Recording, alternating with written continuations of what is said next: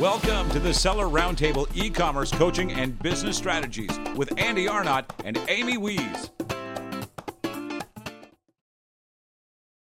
So what's Kevin King's hack on finding a good 3PL or warehousing facility? Because that has been a struggle for people. It's hard because a lot of them, because of the pandemic, like you said, they're inundated right now. They have more business than they can handle. I know there's a big one in Michigan. I think e-fulfillment or e-com fulfillment's the name. It's one that a lot of people were using. And I contacted them for one of my companies back in the summer. And they said, no problem, but just need to understand if you ship us something, it's going to sit in the trailer for 2 weeks before we can even check it in to handle it. And I was like, geez, I talked to ShipBob and ShipWire and a bunch of the other ones, and it's difficult. And so you got to get referrals from someone else that's got something, or if you know a buddy, another Amazon seller that set up his own kind of warehouse, maybe you can go with him because they have a clue on the Amazon side. It's difficult. It's call around. You got to find someone that you're comfortable with. That's the fees can eat your lunch really fast. I mean, when we run out of stock, when I'm launching a new product on Amazon, we have to start FBM because we ship in the product, and I'm not going to wait till it gets shipped, the FBA gets checked in to start selling. So we start selling FBM, and it's pretty much at a loss, but it starts the ranking going. Then the FBM gets checked in, those first 200, and then usually we sell through those really fast. So it switches back to FBM, and while we're sending the next FBA in, so this is the cycle that goes for about 2 months of back and forth, back at FBA, FBM, before you finally get a high enough number on FBA, what they'll let you ship in to where you can actually get ahead of the curve and pretty much stay FBA most of the time, unless you just have a huge spike. So it's a challenge. So finding those companies is difficult. It's difficult. But it's worth it. We do the same thing when we launch. It's like FBM immediately, follow it up, send them into FBA, keep selling FBM, keep selling FBA, just keep on pushing it through until we're kind of on a steady slope, right? So yeah. Most people, the way you do that, I mean, my counters is an exception. I had to create a whole new ASIN to get around this classification. But in most cases, what you can do is, if most people don't realize how you can have both FBM and FBA on the same listing, is create your listing. Say it's an FBA listing when you're creating it, and then just go in there into the Seller Central on the back end, click on, when it has a list of all your SKUs, click on the little box, and over on the right-hand side where it says edits or whatever, you pull that down. One of those is called add a condition. And so what you want to do is you want to pull that little pull down and say add a condition. It'll pop up a little screen. It'll ask you for a different SKU. So you assign it a different SKU. And so like what we do is, if my SKU is a hat 01, the one that's a FBA is hat 01-FBA. The other one's hat 01-FBM or whatever. So you give it a different SKU, and it keeps the same ASIN, keeps the same reference, the same listing, everything. And then you add a condition, and the condition is just add another one new. Yeah. And that's pretty much all you have to hit, those two things. And then what happens is another listing will pop up. It'll copy everything over from your original, and then they'll switch back and forth automatically. So as you run out of one, or as you run out of FBA, it'll automatically switch to the FBM. And when the FBA comes back in stock, it'll automatically switch back, assuming the pricing. So what I do is on the FBM, I price it like $1 or $2 more, just to make sure that it doesn't actually reverse. And then because if you're more than like 2% of the last buy box price, then it'll rotate. But if you're otherwise it'll rotate. So if you don't want it to rotate, you need to price it significant more than 2% of the last buy box price. Right. Yeah, we do the same thing. The only thing we do differently is we start our SKU with MF or FBA, because it's, that way I'm like, oh, okay, I know which one. On the left-hand side, doesn't truncate off or something. Yeah, that's good. Yeah, we do the exact same thing. The other thing I like that you mentioned, Kevin, is, adding a few bucks. People don't realize, but nowadays, especially, well, depending on the size of the product, but almost always now, FBA actually beats merchant fulfilled because their shipping prices are so low. It never used to be that way, but now that, Postal Service and all these other companies have started to raise their rates, a lot of times your FBM products, even with the discount in fees from Amazon, are more expensive to ship. So we always make that a little bit more expensive too, like you said, number one, to keep the FBA buy box or the buy box on the FBA offer, but also to just get that little extra money to cover some of the added expenses, labor, customer service, all the stuff that you get when you do FBA. So you have to remember too, though, on the flip side of that, most people don't think it. You have a cost to send in FBA. So let's say Amazon's fulfillment cost is, like numbers easy, is $5. Not their 15% commission, but just the pick and pack fee is $5. And maybe if you're shipping it merchant fulfilled, usually, like you said, you're not going to have the economies of scale. Maybe your cost is $7, just to send it out, plus some labor or whatever. It's called $7. So there's a $2 difference. So you immediately think, well, FBA is definitely cheaper. But you got to remember, depending on how you send that stuff into FBA, you had a cost to send it in, either on your own dime or FBA, Amazon's dime. You probably, if they ship from a 3PL, they probably charge you a per case price to pick each one. You got to factor all that back in too. So at the end of the day, you might not be as different as you think. It depends on your size and weight. Well, I was going to say majority of our products are really small. So we have some stuff. Yeah, we have some bigger stuff. So you have to, but even regardless of that, people trust the FBA way over they do the FBM. People are getting more comfortable with FBM now because of the pandemic. But like this calendar thing that I have, they could go. They're buying it. So I mean, in droves. But if that was FBA, it would. I know it would be stronger. But yeah, you got to factor in. A lot of people forget some of those costs. And the only time merchant fulfilled usually is cheaper right now is if you're selling jewelry or something like lightweight that can just go in a little small bubble envelope and go out for $1 or $2, first class mail or something. But pretty much everything else FBA beats it. Yeah, absolutely. And so we kind of had a similar situation. We have a holiday product for Christmas and Hanukkah and all that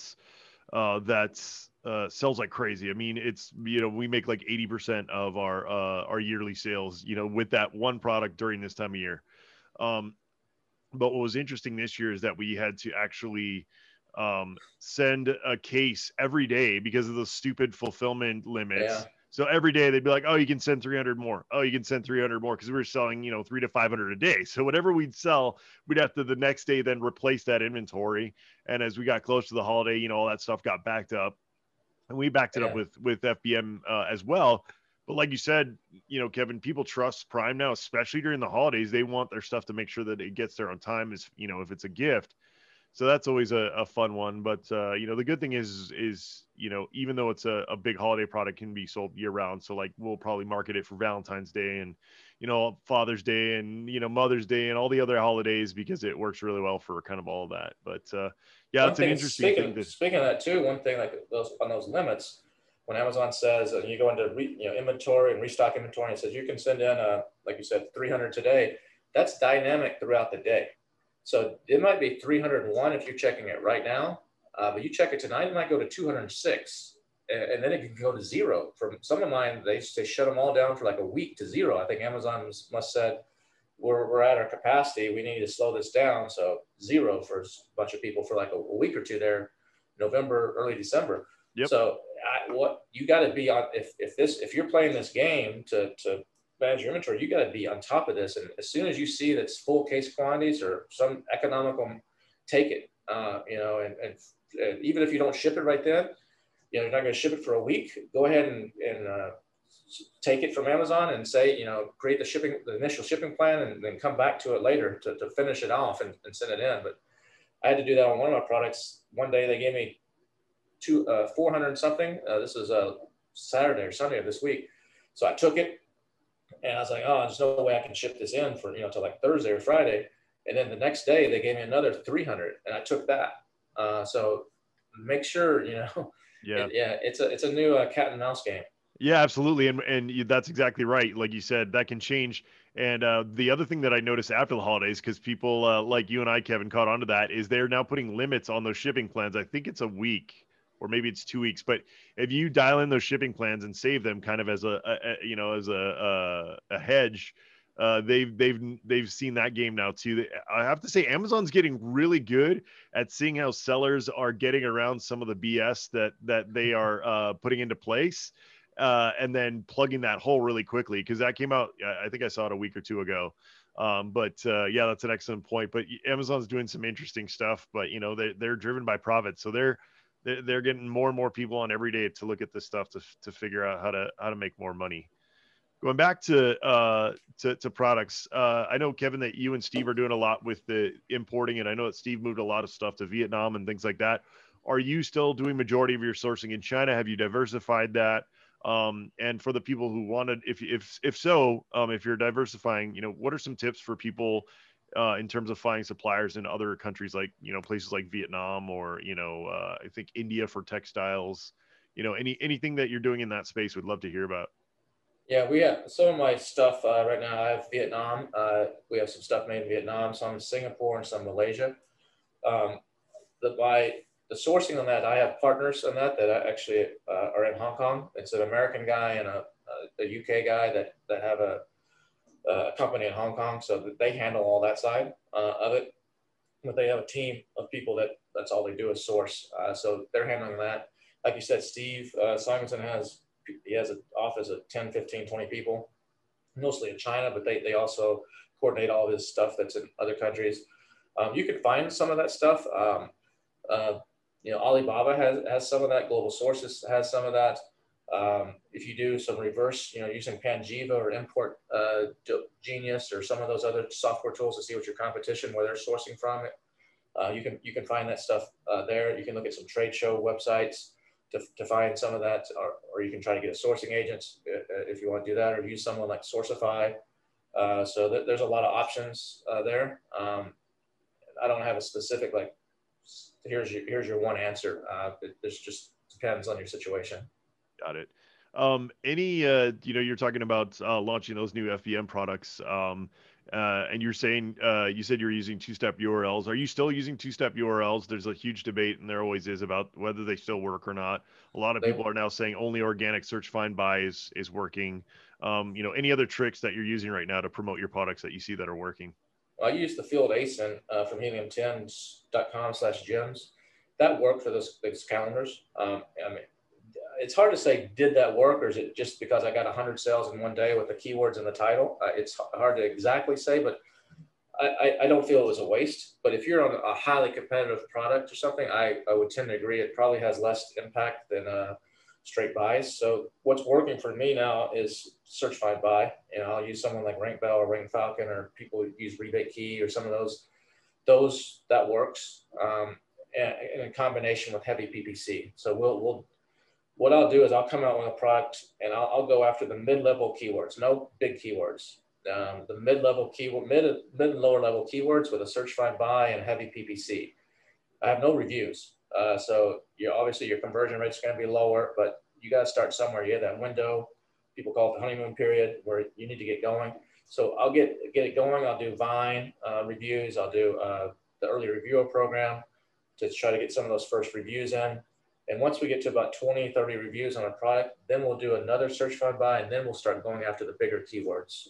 Now that we have, and we'll ramp up the PPC even more. Because now, assuming that you get good reviews, if you get bad reviews, then you got to change this. But assuming you get good reviews, then that's the process, and that seems to work pretty well. Awesome. How do you plan on hedging against some of the bigger, because now that the people know there's big money to be made on Amazon, especially since the pandemic, more businesses have jumped on. I would love to see that stat. We don't know it yet, but Marketplace, I think it's Marketplace Pulse or something like that. I'm sure we'll have some of those numbers for us for last year. But I bet it's massive. I bet it's huge. How do the small mom and pop type sellers hedge against some of these really big brands with big money coming onto Amazon? And also the other kind of threat I see is coming from companies like Thrashio, where, they've got all these experts in there. They got all these resources where they can launch, or take brands and turn their spigot on and just destroy all these small mom and pop type Amazon businesses. Do you agree with that kind of notion? And if not, why not? And also, if you do agree, like, how do you think the small seller can hedge against those threats? Well, you hedge against it by niching down into the niches. The big brands, I'm not too worried about because they don't know what they're doing.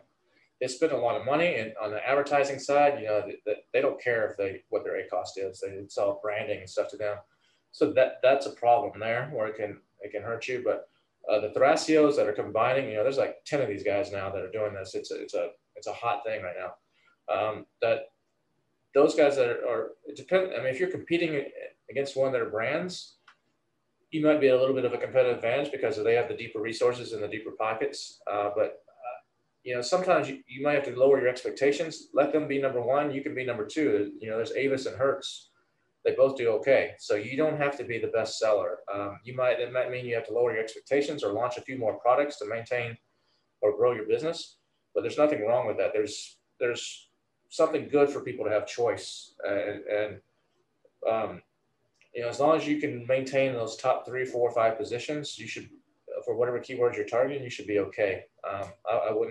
I'm not overly worried about that because I know, even though they're teams, I know, at least for me, I can outmarket or outdo them in some areas. Yeah, I always make that comparison as well. You know, if you guys want to, I don't know if they've upped their game since, but I always use Stanley Tools. Go look at some Stanley Tool listings and laugh your head off about, you know, 4-in-1 screwdriver. That's their title. So I agree with you there, but I also do think on the flip side though that they're starting to realize that market, that Amazon Marketplace and that customer base is growing so quickly that they are starting to hire people who know what they're doing. You know, they're starting to be some of these agencies that are coming on to help these big brands actually, you know, fix like Stanley Tools.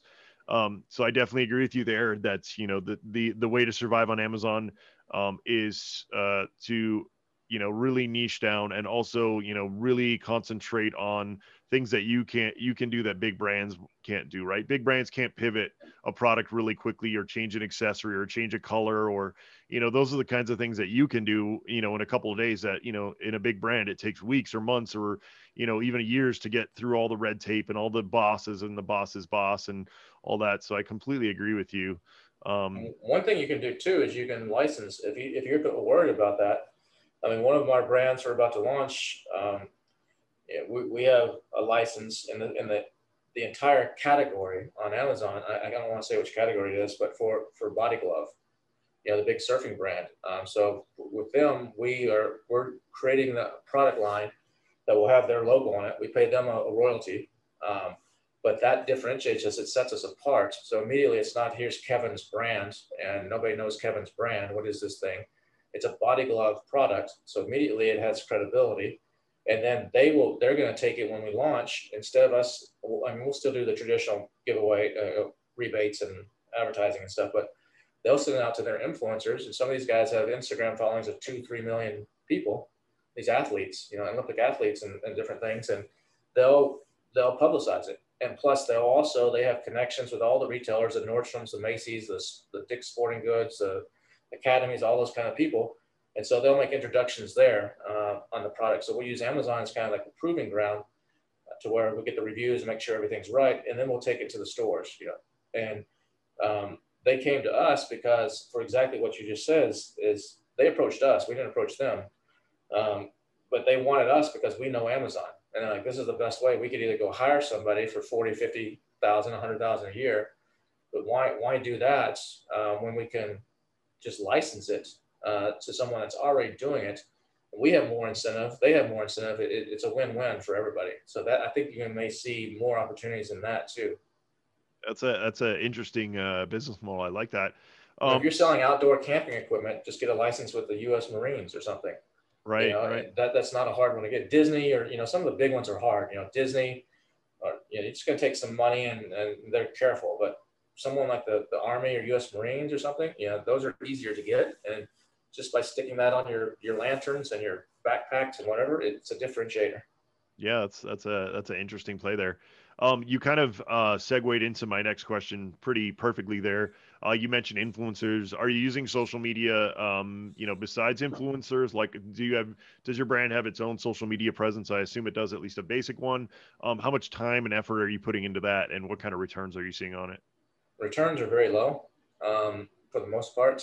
We do have it. I do have a person that's doing that for 2 of our companies. I said earlier I don't have employees. I guess that's a false statement. They're not employees, but we pay someone $500 a month to take care of that for 2 of our brands, or $500 for each brand. And they're posting on Instagram and building the Facebook, and it's going okay. But does that add a lot? No. Can it? Yeah, it has potential. I think the one right now that has the most potential is Clubhouse. If you can, depending on what your brand is, if you're selling, actually almost anything. Clubhouse is the hot. I don't know if you're familiar with it or not, but if you're not, Clubhouse is an audio only app. So everything on there is audio. There's no video. There's no chat. There's no text. It started earlier this year, like in March. I think they're up to about 1 million people right now. It's invitation only, so you got to know somebody to get in. But what's happening in there from a business point of view and a marketing and a networking point of view is nothing like I've ever seen. So I think the people that are early into this before it blows up to, 1 billion people or whatever, like Facebook, are going to be whether you're selling information or products. I mean, we're going to use it for one of our brands that's eco-friendly brand. We're going to set up little rooms where people are talking about environmentally conscious type of stuff, and we'll build a passionate audience that then when we come out with a product in that line, we'll say, hey, by the way, this is the product, and we'll make connections with other influencers in there that have big Instagram followings, and instead of me having to reach out and say, we'll pay you a bunch of money, they'll be like, no, when you get your thing out, just let us know, man, we'll plug it for you.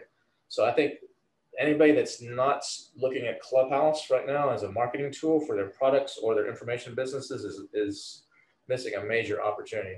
It's a game changer if you do it right. Awesome. That's Amy just sent me an invite, and I haven't even looked at it yet because I have so many other, things that I'm working on. I'm super deep into LinkedIn right now. And in the last few weeks have gained some serious traction. So I'm putting some time into that, but I will have to check that out because, especially on the upper echelon, it seems like celebrities and promote, people big in the Amazon space, things like that are using it. So I'll have to check that out. That's an interesting platform. The networking there, if you're in the right rooms and you do it right and you follow the right people, the way the algorithm works, it's and like you said, I'm seeing, I haven't led a room or anything yet because I've only been in there for about 10 days or so now. Like you, I don't have a lot of time, but I'm about to start doing a lot of stuff.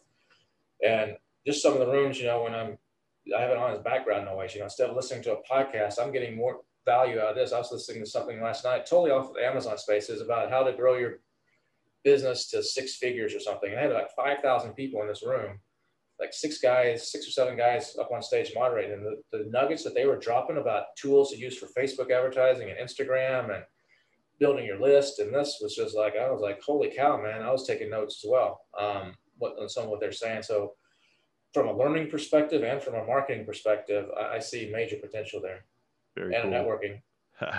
All right. So besides Clubhouse, what else are you into right now in terms of, you mentioned, podcasts, any books, when Kevin sits down on the couch at night for you said you work all night like I do. So for the 30 minutes to an hour that you plop down on the couch at night, what are you into in terms of, learning or entertainment, things like that?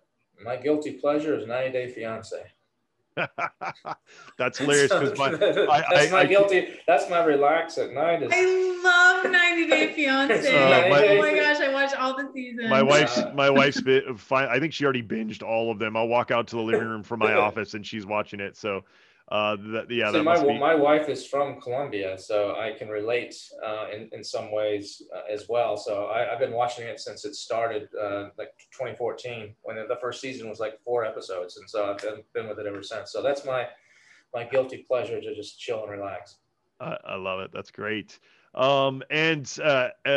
Kevin, thank you so much for being on. I know you have to run right now, but let people know how they can get a hold of you if you want to mention any websites or things you're doing right now. You said you're up to 8 businesses, kind of like me. I'm trying to do the one thing though, right? So I'm trying to backpedal, but let people know what you're up to right now. Yeah, I mean, like I said at the beginning, I got a bunch of stuff. The easiest way, if you want to keep up with, I mean, I don't post a whole lot there, but if anything important I post, is just follow me on Facebook. Just go to Facebook. I think my friends are tapped out. There might be somebody might have died, or I don't mean that badly, or someone went away off of Facebook. But usually it's close to 5,000, but you can try that. But if or just follow there. That's probably the best thing to do. All right. Sounds good, Kevin. Thanks so much. And everybody, thank you guys so much for listening. Those of you who joined us live, we really appreciate it. If you don't know, you can watch video and get the podcast, all that good stuff. sellerroundtable.com. If you want to join us live 1 p.m. every Tuesday at sellerroundtable.com/live. If you guys haven't reviewed, subscribed, we really, really appreciate that. Amy, I think we ended in the top 5 on the seller poll for podcasts this year. With us being so fourth. Yeah, it was a vicious battle to the end. Yeah. So congratulations. So we were listed twice again. So oh no. But I did reach out to Danny and I was like, hey, you want to recount these? And he was like, it's okay. I already recounted them and it didn't make a difference in the sure. No. Sure, Danny knows. Yeah, no. So yeah, we really appreciate that, guys. Thank you if you voted for us, and we really appreciate that. And for the amount of time that we've been doing this podcast, I think we're teaching a lot of you guys things, and we'd love to hear from you on what you want in terms of guests and content. So thank you again, guys. Kevin, thank you so much for being with us. Appreciate it, man. We'll see you next time on the Seller Roundtable. All right, thanks. See ya. Thanks for tuning in. Join us every Tuesday at 1 p.m. Pacific Standard Time for live Q&A and bonus content after the recording at sellerroundtable.com. Sponsored by the ultimate software tool for Amazon sales and growth, sellerseo.com and amazingathome.com.